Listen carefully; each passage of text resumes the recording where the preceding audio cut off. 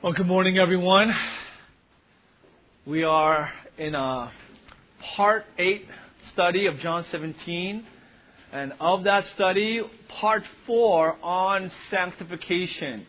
Just on verse 17, first 5 words of verse 17, sanctify them. Actually, 2 words, sanctify them. We have not gotten to the part about truth yet. And I don't foresee that happening at least for a week or 2. When I first began preaching, I thought to myself, man, what am I going to say? Will I have enough things to say to last me a few weeks in ministry, let alone months and years? But as I study the Word of God and plumb the depths of it, the riches of truths that are contained within, I find myself having too much to say and having to edit and cut out and just give you the best portions of its truths. And that is my dilemma this morning, and that's my dilemma for weeks to come, that there is too much about sanctification in the Word of God that God wants us to know and grow in, and yet I don't want to belabor the point and provoke some of you to anger by staying in verse 17 for the rest of the year.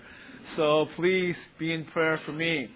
This past week, I came upon a quote by C.S. Lewis, and it was very profound, and the implications were so various. I share it with you this morning to start our study. He said, "How little people know who think that holiness is dull.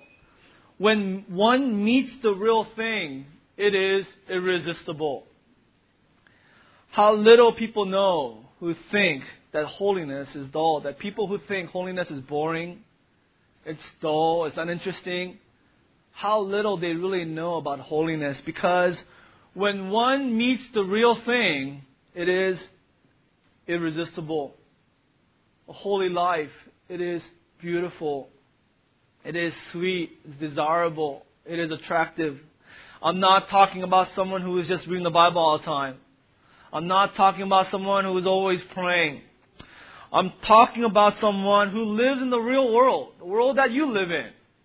World of 8 to 5 work, world of traffic jams, the world of, many deadlines, the world of financial concerns, family issues, the world of the real world, and yet they live in this world and they live it according to the Word of God. They live in purity.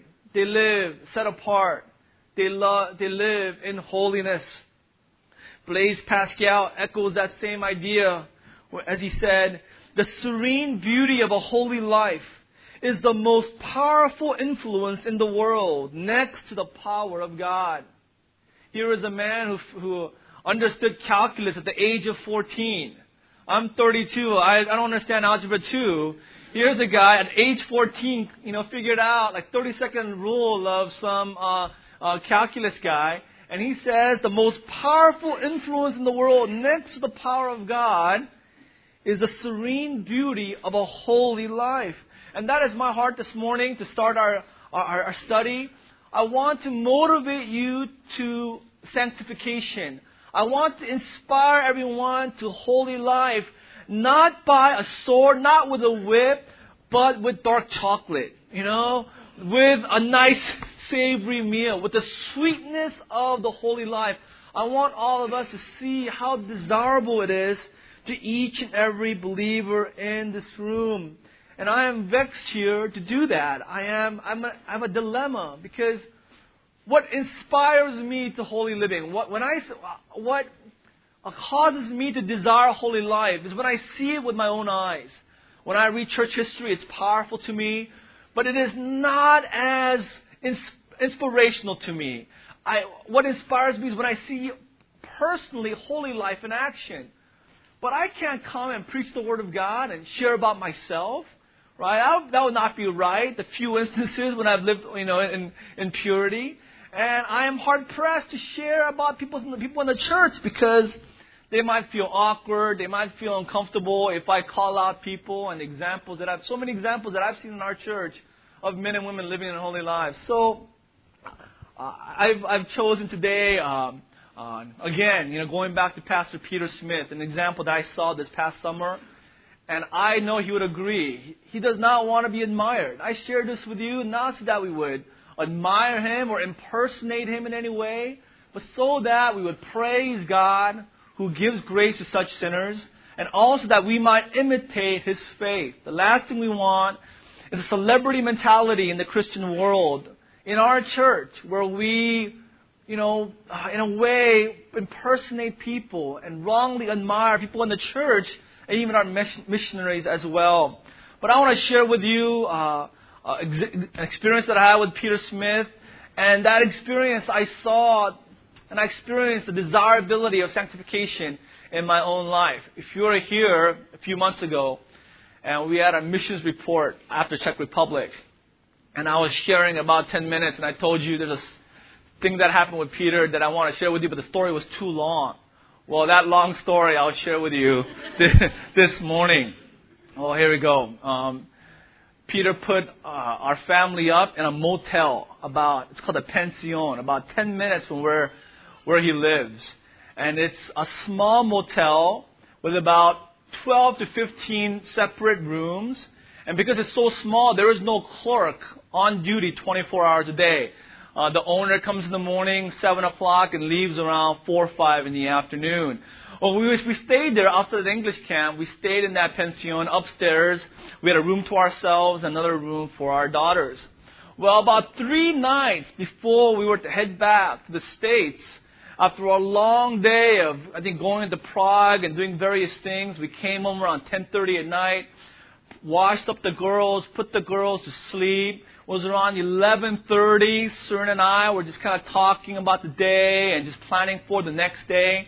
And then all of a sudden we hear rumbling downstairs. Some guy is making a lot of noise.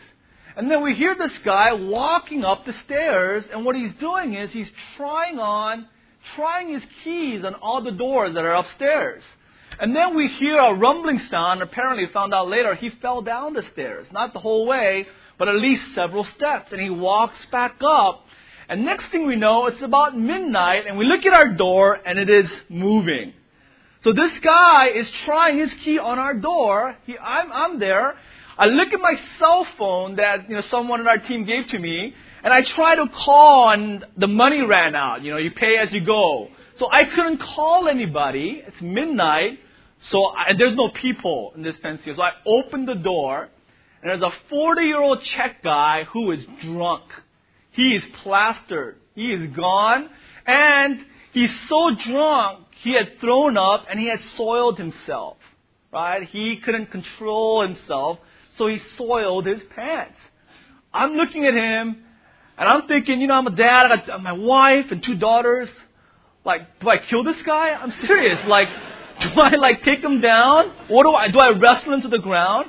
And, I've been studying Czech for a few weeks, and only one word comes to my mouth, which is ne, right? Which is no in Czech.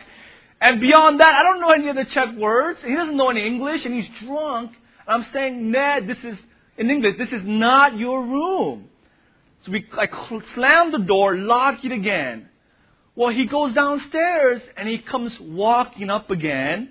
And what does he do? He tries to open our door again with that key.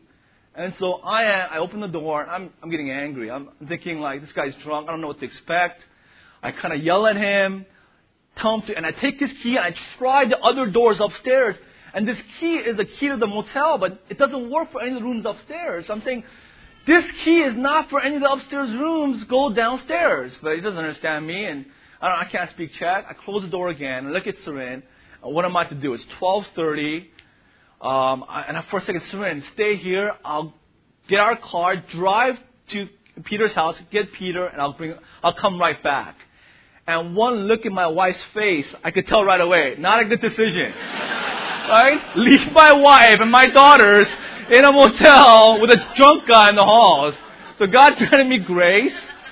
We'll all go. So we pick up our daughters, right? And then we run past him in the hallway. He's so drunk, doesn't know what's going on.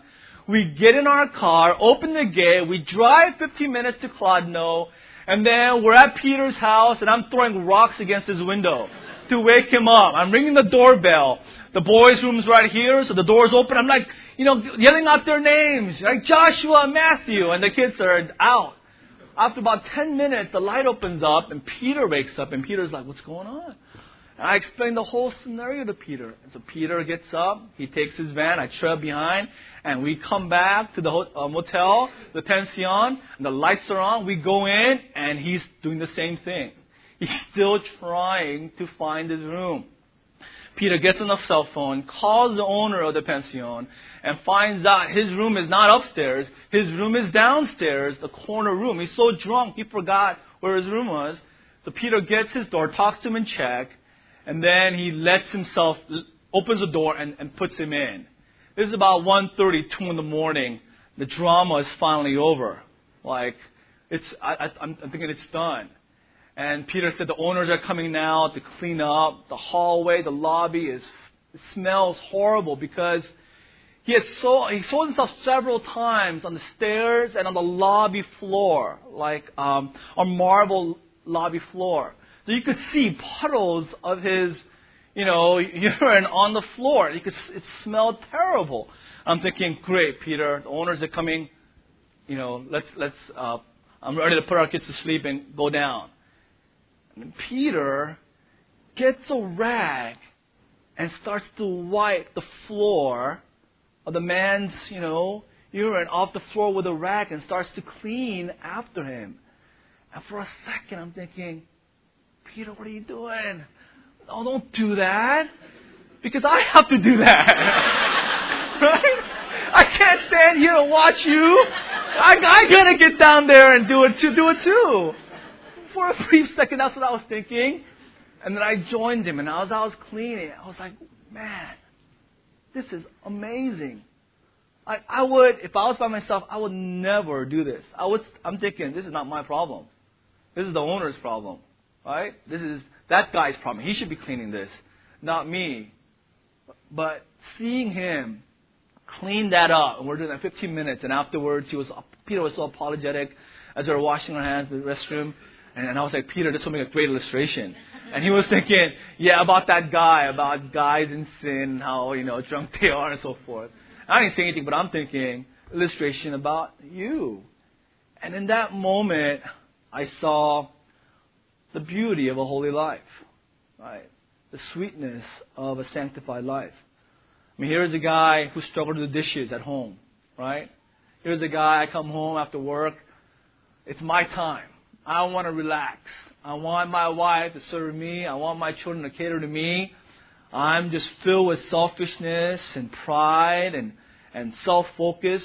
And to see someone be sanctified, set apart from his own selfishness to that degree was a beautiful sight to see. I share that with you and hope that heart, that description is beautiful to you.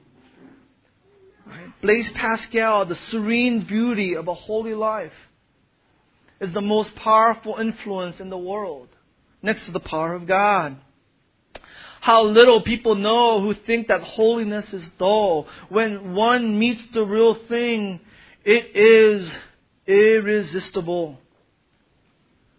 I hope that such sanctification is irresistible to you this morning. I hope that you're saying in your own hearts, I want to be holy. I want to be that Christ-like. I want to be a servant. I want to be such a sanctified husband, wife, mom, father, Christian, brother or sister. That's the kind of life that I want to have. Listen to David Brainerd. He said in his diary, "Oh, for holiness. Oh, for more of God in my soul. Oh, this pleasing pain. It makes my soul press after God." I love the way he put it. Pleasing pain. What Pastor Jason said, a holy sweat. It is difficult. But there's a gladness there. There is a joy there because of the result of our pain causing us to grow in holiness. So it is to that end we continue to study sanctification, because we want in our lives practical sanctification. We want practical holiness. We don't want to live in heaven. We're not there yet. We want to live in the world, but live in such a manner that it is clear we are citizens of heaven. To start our study, or to continue our study, the starting point of this morning's study is to look at the enemy of our sanctification. We want to know and understand the enemy of our sanctification. Taking a few steps back, after a 4-part study, read a book by J.C. Rao this week, and want to take a few steps back to look at, want to understand sin. Understand our enemy, sin in our flesh. Any believer who is serious about practical holiness must begin by examining the vast and grave doctrine of sin. This is the starting point. You and I want to be holy. We have to look at our sins. J.C. Rao said, he must dig down low if he wants to build high. The plain truth is that a right knowledge of sin lies at the root of true holiness. A right view of sin and one's sinfulness is essential to gaining and growing in sanctification. J.I. Packer said, quote, to say that our first need in life is to learn about sin may sound strange, but in the sense intended, it is profoundly true. If you have not learned about sin, you cannot understand yourself or your fellow men or the world you live in or the Christian faith. And you will not be able to make heads or tails of the Bible. For the Bible is an exposition of God's answer to the problem of human sin. And unless you have that problem clearly before you, you will keep missing the point of what it says. It is clear that we need to fix in our minds what our ancestors would have called clear views of sin.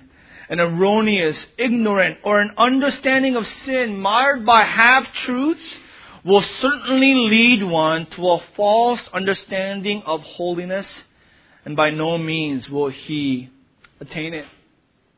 You and I, if we understand, if we want to grow in holiness, we must understand sin. And going beyond just a doctrinal understanding of sin, going beyond a theological or a biblical understanding of sin, going to the nook and cranny, the crevices of our own hearts, and understanding personally our sinfulness. That's the starting point. Personalizing our understanding, a personal understanding of our own sinfulness. It is not just, I'm a sinner. It is like what Isaiah said, woe is me. And he points to the sin that condemns him. I'm a man of unclean lips. He confesses it not in generalities. He confesses it specifically. And that's where we must begin. Clarity of seeing one's own sinfulness specifically, uniquely, in clear detail. And if I might share a little bit about myself, I have many weaknesses as a Christian, but I have few strengths. I can't be in a pastoral ministry and be in it for over 10 years without having some spiritual strengths. And one of my spiritual strengths is I know my sinfulness. I know who I am. I might not know, Greek and Hebrew very well. I might not know the Old Testament very well. But I know my sinfulness. I know clearly what my sins are and how they manifest and what the results are. I've studied my sinfulness clearly. And that is my strength because there is a paradoxical nature of understanding one's own sinfulness. Because it promotes humility and in the end, it exalts God, it glorifies God, and honors God's grace. It is articulated by that Puritan prayer, Valley of Vision, where the Puritan prayed, Lord high and holy, meek and lowly, Thou hast brought me to the valley of vision, where I live in the heights with Thee and in the depths with me. Hemmed in by the mountains of my sins, I yet see Thy glory. Let me learn by paradox that the way down is the way up, that the lowly is to be high, that the broken heart is the contrite heart, broken heart is the healed heart, that the contrite spirit is the rejoicing spirit, that the repenting soul is the victorious soul, that to have nothing is to possess all, that to bear the cross is to wear the crown, that to give is to receive, that the valley is the place of clearest vision. Lord, in the daytime, stars can be seen from the deepest wells, and deeper the wells, the brighter Thy stars shine. How beautiful is that? But how biblical is that?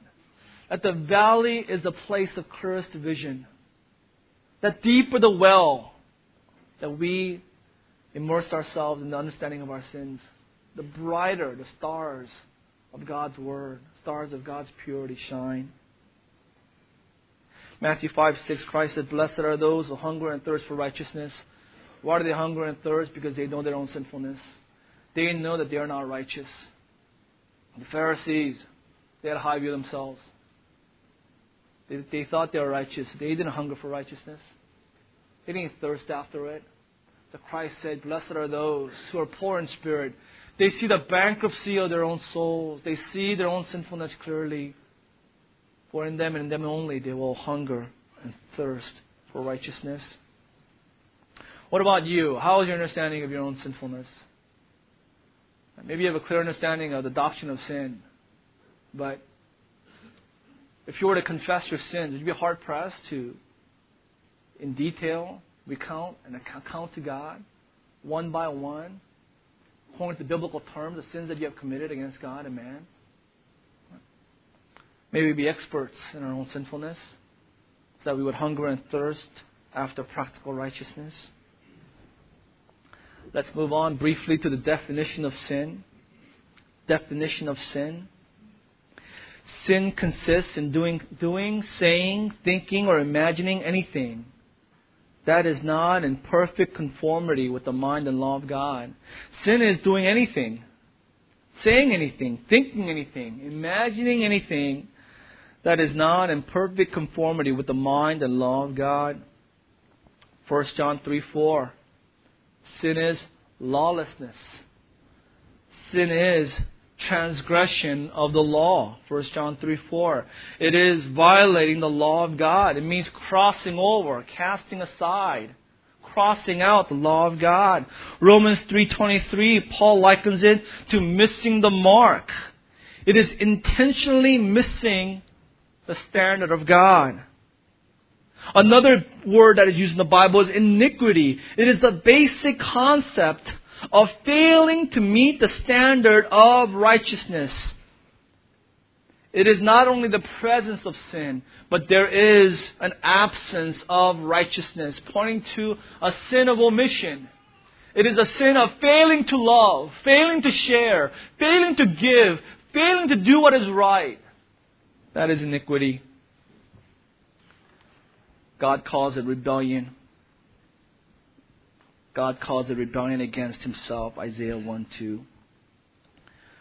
Move on to the depth of sin. Depth of sin. So many think that sin is confined to outward behavior. And they wrongly see that some areas of their lives, their hearts, their minds, their souls, their conscience is not corrupted or tainted by sin, and that is foreign concept of the Word of God. The Bible is clear that sin and corruption by sin has tainted the whole person. The whole person is tainted, polluted, and corrupted by sin. Jeremiah 17:9, the heart is deceitful above all things and desperately sick beyond understanding. In our flock, we're studying Genesis and Genesis 6:5. The Lord saw that the wickedness of man was great in the earth, and that every intention of the thoughts of his heart was only evil continually. Every intention of the thoughts of his heart was only evil continually. Sin is a disease which pervades and runs through every part of our moral constitution and every faculty of our minds, our understanding, our affections, our reasoning powers, our will. All of it is infected by sin. Even our conscience is so callous, so blinded, that it cannot be depended on as our guide. This disease may be veiled under a thin covering of courtesy, politeness, and good manners, but all men in their hearts filled with sin. This past summer, we had the opportunity to go to Auschwitz and saw a place where mass murder took place.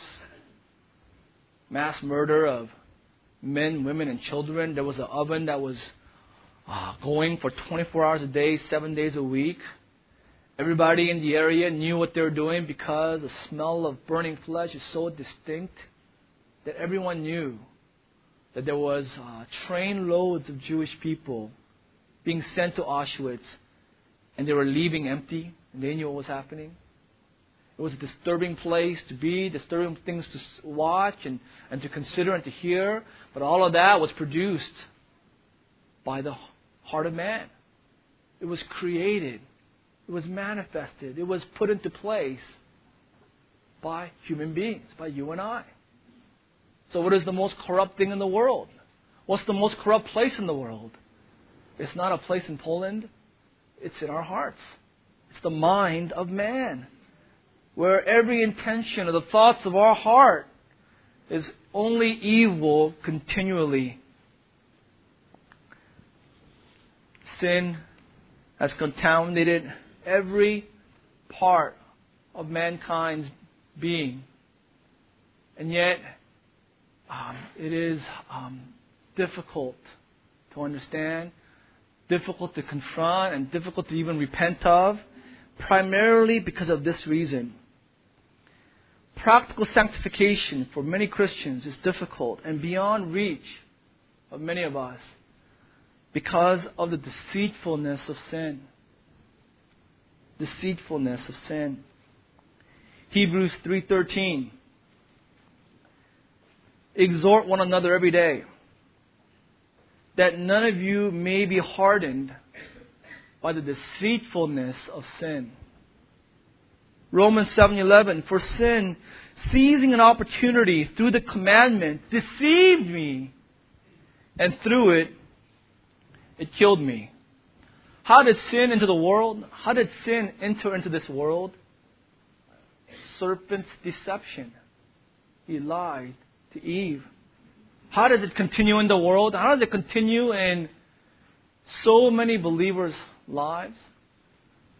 Continues by its lies.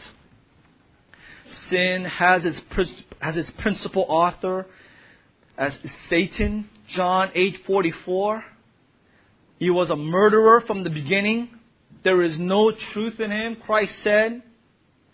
When he lies, he speaks out of his own character. For he is a liar. He is the father of lies. That's why sin is so deceitful, created by its father, who is Satan, and Satan's a father of lies. So sin in its various forms appears to us as beautiful, appears to us as desirable. It promises us pleasure, freedom, and satisfaction. It lies to us repeatedly, and well-meaning believers are ensnared by it and led astray. I thought a lot about the deceitfulness of sin this week, and the many things that I've thought through, and many manifestations of sin. I saw that there is one principal lie that sin uses to ensnare so many believers, and it is this: the lie of, I can stop anytime I want. I'm in control of sin. sin has no hold over me. This sin, this habit, this decision, this practice is isolated. Anytime I want, when I put my mind to it, I can quit. I'll sin for a little while. Now I'll toy around with this for a little bit. But soon I will repent and I'll fully serve God. That day will come. That lie is confronted in many places, but no one does a better job than J.C. Ryle, Thoughts for Young Men. I'm 32 years old and I read that book. I must still be young because I am so challenged and convicted by it. If you haven't read it in a while, if you've never read it, it's free on the internet. Just Google it. Thoughts for Young Men by J.C. Ryle. Women. It's for men and women. Thoughts for young men and women. This is what he said, and I just quote to you. Do not be deceived. Don't think you can at will serve lusts and pleasures in your beginning, and then go and serve God with ease at your latter end. Don't think that you can live with Esau and then die with Jacob. It is a mockery to deal with God and your souls in such a fashion. It is an awful mockery to suppose you can give the flower of your strength to the world and the devil, and then put off the King of Kings with the scraps and remains of your heart, the wreck and remnant of your powers. It is an awful mockery, and you may find to your loss that the thing cannot be done. I dare say that many of you are planning on a late repentance. You do not know what you are doing. You are planning on life without God. Repentance and faith are the gifts of God, and they are gifts that He often withholds when they have been long offered in vain. I grant you, true repentance is never too late, but I warn you at the same time, late repentance is seldom true. I grant you, one penitent thief was converted in his last hours, that no man might despair. But I warn you, only one was converted, that no man might presume. Believe me, you will find it no easy matter to turn to God whenever you please. It is a true saying of this godly man. The way of sin is downhill. A man cannot stop when he wants to. The force of habit is strong. Habits have deep roots. Once sin is allowed to settle in your heart, it cannot be turned out at your own will. Custom becomes second nature, and its chains are not easily broken. Habits are like stones rolling downhill. The further they roll, the faster and more ungovernable is their course. Habits are like trees. They only strengthen with age. So it is with habits. The older, the stronger, the longer they have held possession, the harder they will be to cast out. They grow with our growth. Strengthen with our strength. Habit is the nurse of sin. Every fresh act of sin lessens fear and remorse, hardens our hearts, blunts the edge of our conscience, and increases our evil inclination. Believe me, you cannot stand still in your souls. Habits of good or evil are daily strengthening in your hearts. Every day, you are either getting near to God or further off. And please, listen to this godly, older pastor. Believe him. If you will not believe him, believe me. If you will not believe me, believe the Bible. That our enemy is lying to you. You are being deceived by the deceptiveness of sin. If you're counting on a late repentance, then you can toy with sin, not be burned by its effects. And all that it says, sow a thought, reap an action. Sow that action, you reap a habit. sow that habit, you reap character, you sow that character, and there is your life. There is your destiny.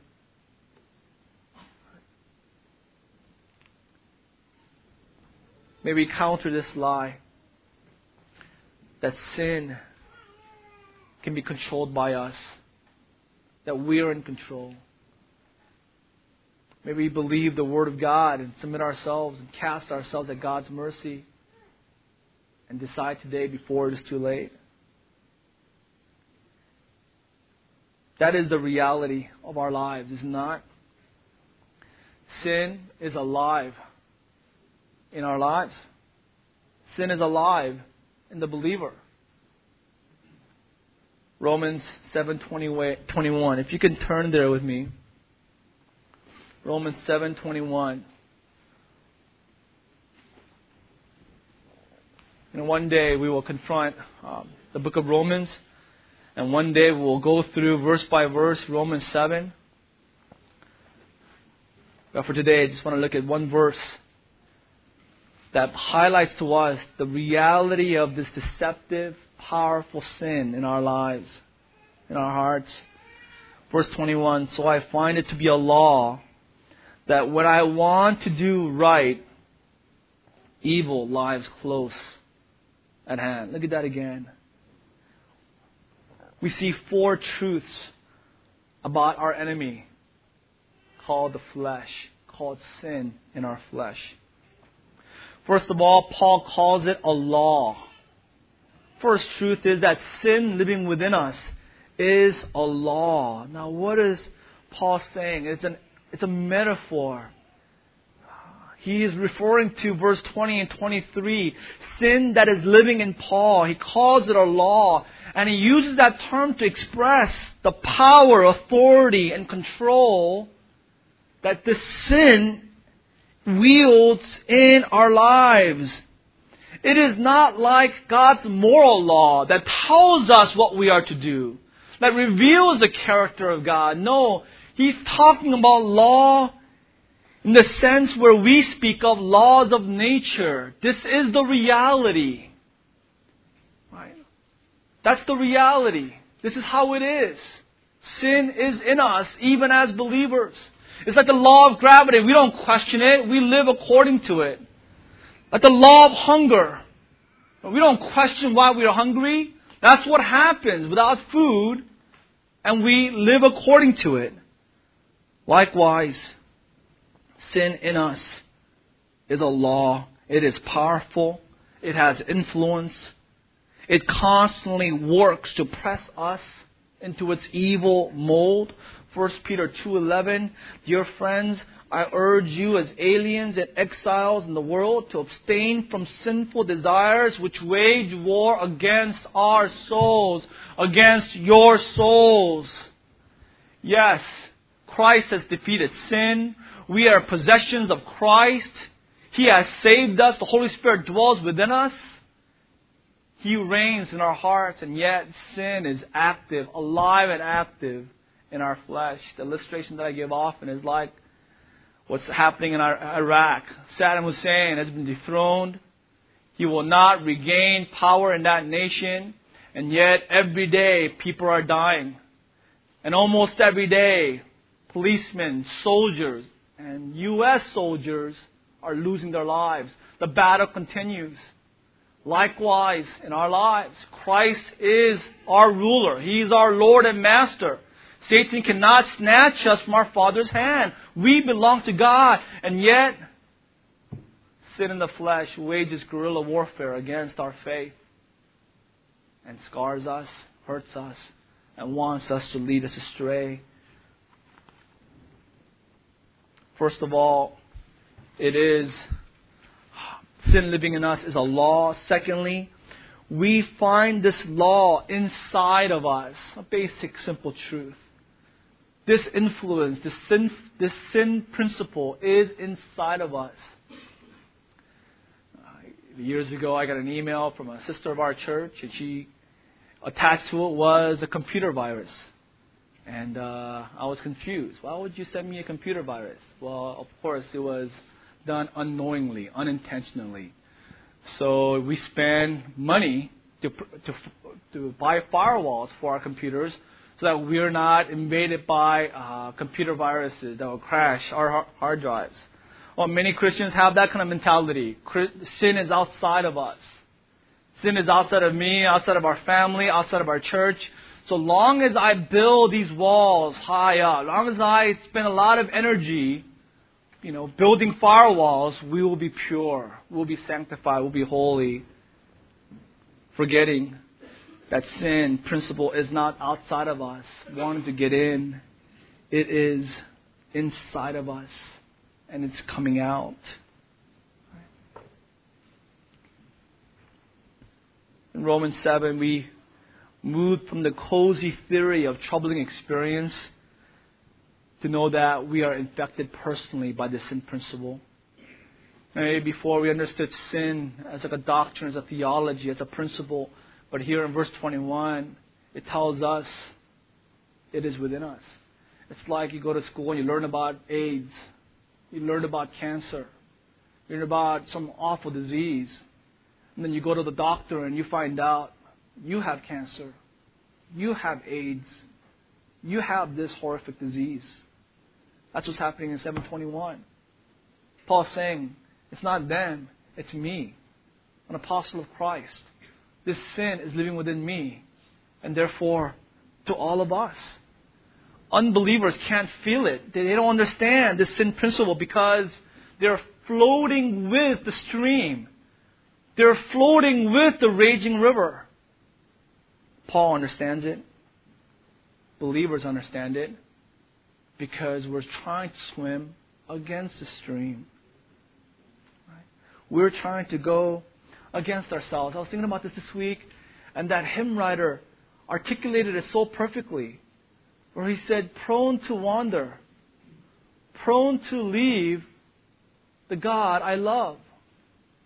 That is the default propensity of our hearts. The inclination of our hearts is not prone to love God, prone to seek after the God I love. The natural default inclination of our hearts every day is we love God, yet we stray, we want to stray, and we gravitate towards sin. For us, inside of us, holiness is not natural. Sin is natural. That's what we experience. And that's what we're trying to go against. The third truth from this verse is that the law never rests. The law of sin and death is in a constant tug of war against the believer's desire to please God. Every time, Paul said, he wants to do what is right. Every time. This law of sin never rests, never takes a break, never goes on vacation. Every time, evil lies close at hand. When the believer wants to please God, fighting sin, evil is right there. Right? The believer wants to understand this message. The believer doesn't want to wander off in his mind or fall asleep. But what does sin want us to do? We want to fall asleep. We want our minds to wander. Leads us to have a dull mind and not listen to the Word of God, or not study the Word of God, or not obey. Right? Don't you sometimes feel like Jekyll and Hyde? Right? Every believer does. Right? Non-believers don't. They're Jekyll all the time. Right? Believers, we feel like Jekyll and Hyde because of this constant struggle. But the fourth comforting truth is that this law does not again rule our hearts. As powerful as this law of sin is, it doesn't rule the heart of the believer. Right? The law of sin works from the inside. It ambushes believers, waging guerrilla warfare against our souls, and yet it isn't their ruler, isn't their dictator, isn't their authority. Romans 7:24. Wretched man that I am, who will deliver me from this body of death? Paul continues, verse 25. Thanks be to God through Jesus Christ our Lord. And then he says in Romans 8:1, there is therefore no condemnation for those who are in Jesus Christ. Believers have achieved this victory in and through Christ. our final point. What is the believer's response? What is the believer's right response to this sin in our flesh? What is the believer's right response to this sin in our flesh? Some want to ignore it. It's like they're living in denial. They want to pretend it doesn't exist. Some believers, because they're so beat up by this sin, they failed so many times. They've lost confidence, lost hope. They've surrendered to sin and say, they have completely surrendered to the threat of evil, and they continue to sin willfully. Compromise is a daily experience. The right response is summed up in one word. It's to fight. It's to fight. And again, that's why to me, this is so cheesy, but Rocky's example. I know it's made up, but he said, I can't beat him. But to go into the ring and to fight. And my wife didn't know this, but at the end, Rocky lost in Rocky 1. And some of you guys still don't know that. That's the greatness of that movie. He didn't win. He lost, like he said, but he didn't quit. And so losing at boxing is different. You lose at basketball, you lose. You lose at baseball, you lose. But boxing, when you lose, you get beat up. You feel the loss next day or for weeks. We can't. Perfect sanctification will never be achieved on this side of eternity. We will never conquer this sin principle in our flesh. We will never attain perfect sanctification and purity. So some believers say, well, why bother? If I'm not going to win, I don't want to play. If I can't achieve it, I'm not even going to try. I'm not even going to start this race. No. The right response is to fight, and fight all the more. Anyone who understands the nature of true holiness must know that the Christian is engaged in a warfare, and therefore he is to be a man of war. J.C. Ralph said, if we want to be holy, we must fight. There is no other way. True Christian is in a fight, is in a street brawl, is in war. Therefore, he is called to be a soldier. He is drafted into service on the day of his conversion, and his tour of duty is not over until Christ's return. He is not meant to live a life of ease. He is not meant to live a life of apathy and security. He lives a life of risk, pursuing Christ and fighting for the cause of Christ.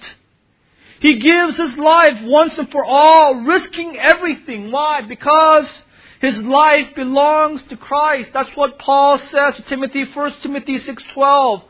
Timothy, fight the good fight of the faith. Paul tells him to strateo, a military term for war. To have the mentality of a warrior engaged in a dreadful battle. Having this mentality, a survival mentality. Timothy, if you want to be holy, if you want to be effective, if you want to be mightily used by God, you must have the heart of a fighter, a spirit of a warrior. But sad to say, so many Christians have missed that reality that there is a war raging in the world and a war raging in their hearts. They've missed that reality. They don't want to fight. They're wimps. They're wusses. They want to give in. They want to surrender. They want to quit.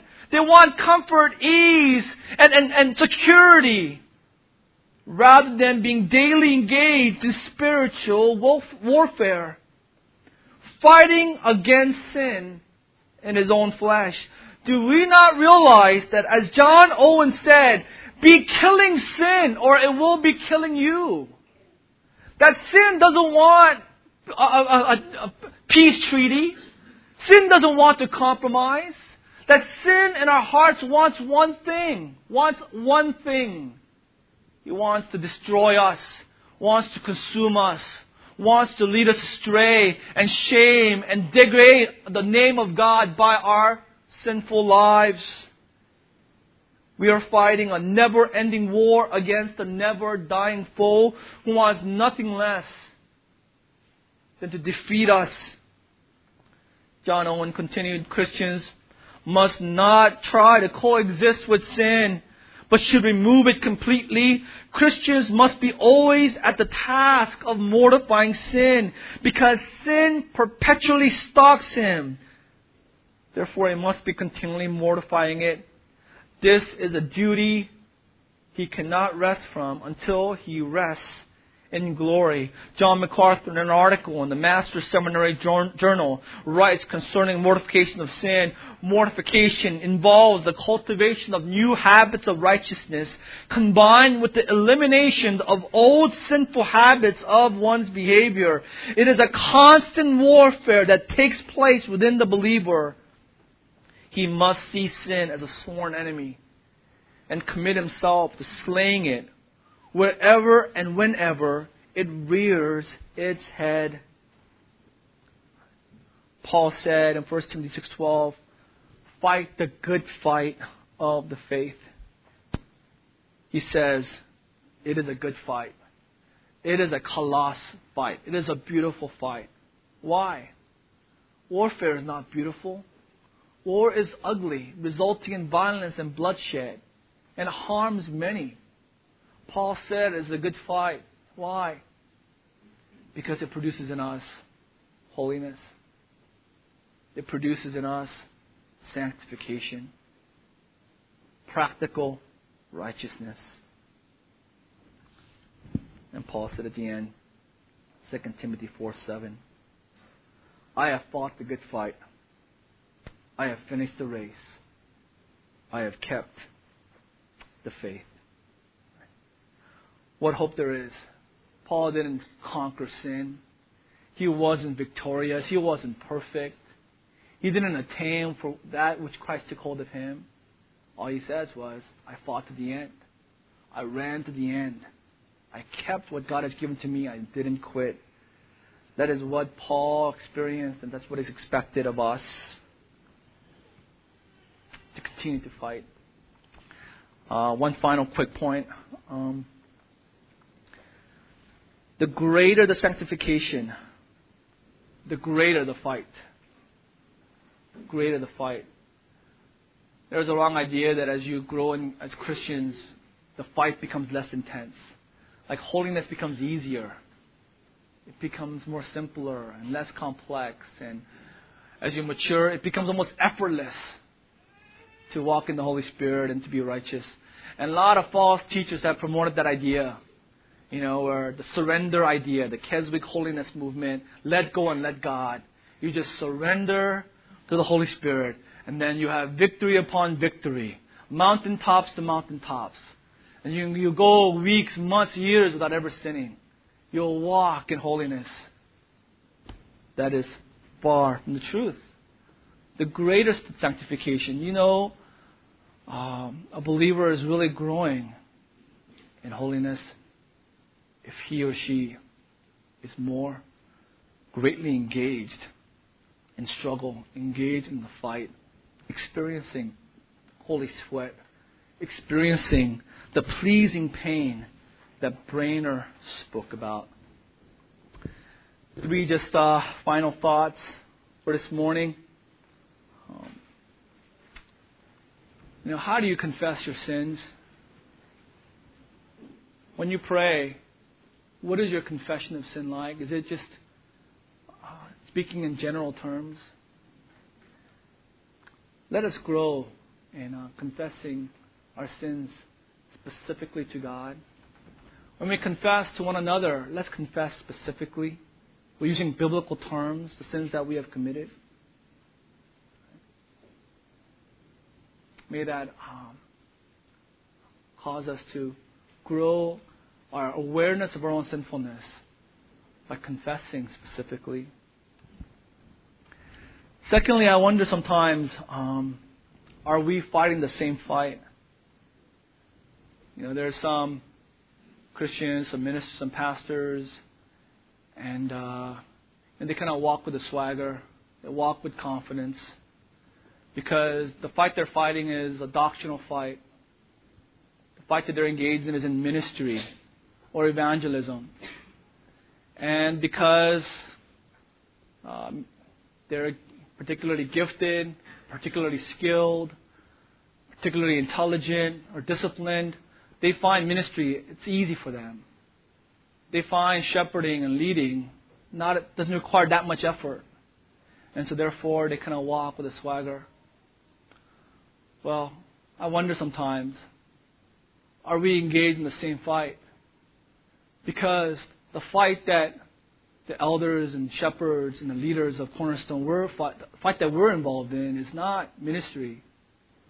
It's not really evangelism or missions. The principal fight that we're involved in is fighting sin in our own flesh. Psalm 119, 136, streams of tears flow from my eyes, for your word is not obeyed. Why is David crying? Because others aren't obeying God's word? Yes. But I believe in David's heart, he's including himself. He's crying first and foremost because he's not obeying God's word in his own heart. And so, believers who are fighting this fight, they don't walk with a swagger. They don't walk with a head held up high. And they walk lowly. They walk with a limp. Because they understand they're outclassed, they're outmatched. They're no match for the sin principle. And humbly, they walk in that valley of vision, trusting in Christ, knowing that only God grants true holiness, true righteousness. And finally, the deceitfulness of sin. The deceitfulness of sin. There's two helps to help us see through the deceitfulness of our own sins. The first is the mirror of God's Word. Hopefully, as we study the Word of God on Sunday mornings, and second hour, and during flock, and all the class that we have, as you read the Word of God yourself, and as you meditate on Scripture, the Word of God alone is sufficient for you to see yourself and say, wow, I've got something on my face. I'm not clean. I've got things in my eyes. I've got dirt here, and it's good enough for you to see your own sins. But for most of us, and I myself included, that's not enough. And God has given us a second help. Mirror of godly friends. Right? Godly friends. Men and women who will come next to you and say, oh man, you got something in your nose. It's kind of embarrassing. No one's telling you, and I don't want to tell you, because it's kind of embarrassing, but man, something hanging out. That's not good, brother. Right, here, I'll cover it with the Bible, and you wipe it off. Right? Or something, you got dirt in your face. You got those eye things when you wake up in the morning. Maybe you missed it when you're washing your face. It's still there. That's what friends do. They're a mirror to you. They tell you what you're really like. You have two options. You can say, no, my face is clean. It's all good. Right? Nothing on my face. You guys are all wrong. Right? I'm right. I can't see my face, but I know I'm right. You guys are all wrong. That's one option. Or you can take the humble approach and say, thank you, brother. Oh, thank you, sister. Now I know you love God and you love me. Because I know it's not easy to point something like that out to someone else. It takes love. It takes care. It takes prayer. It takes you, causing you to take that plank out of your own eye. For you to love me, to point that out, I thank you. Will you help me take that out? And every time you see something coming out my nose, every time you see something on my eye, you have a free pass. Because I have a inclination, propensity to do that have that in my life. You have a free pass to point it out in my life. Right? Would you use the mirror of God's Word and also the mirror of God's godly friends to help you grow in practical sanctification? That is what accountability is. That is what it is. God's help given to us so that we might grow in righteousness.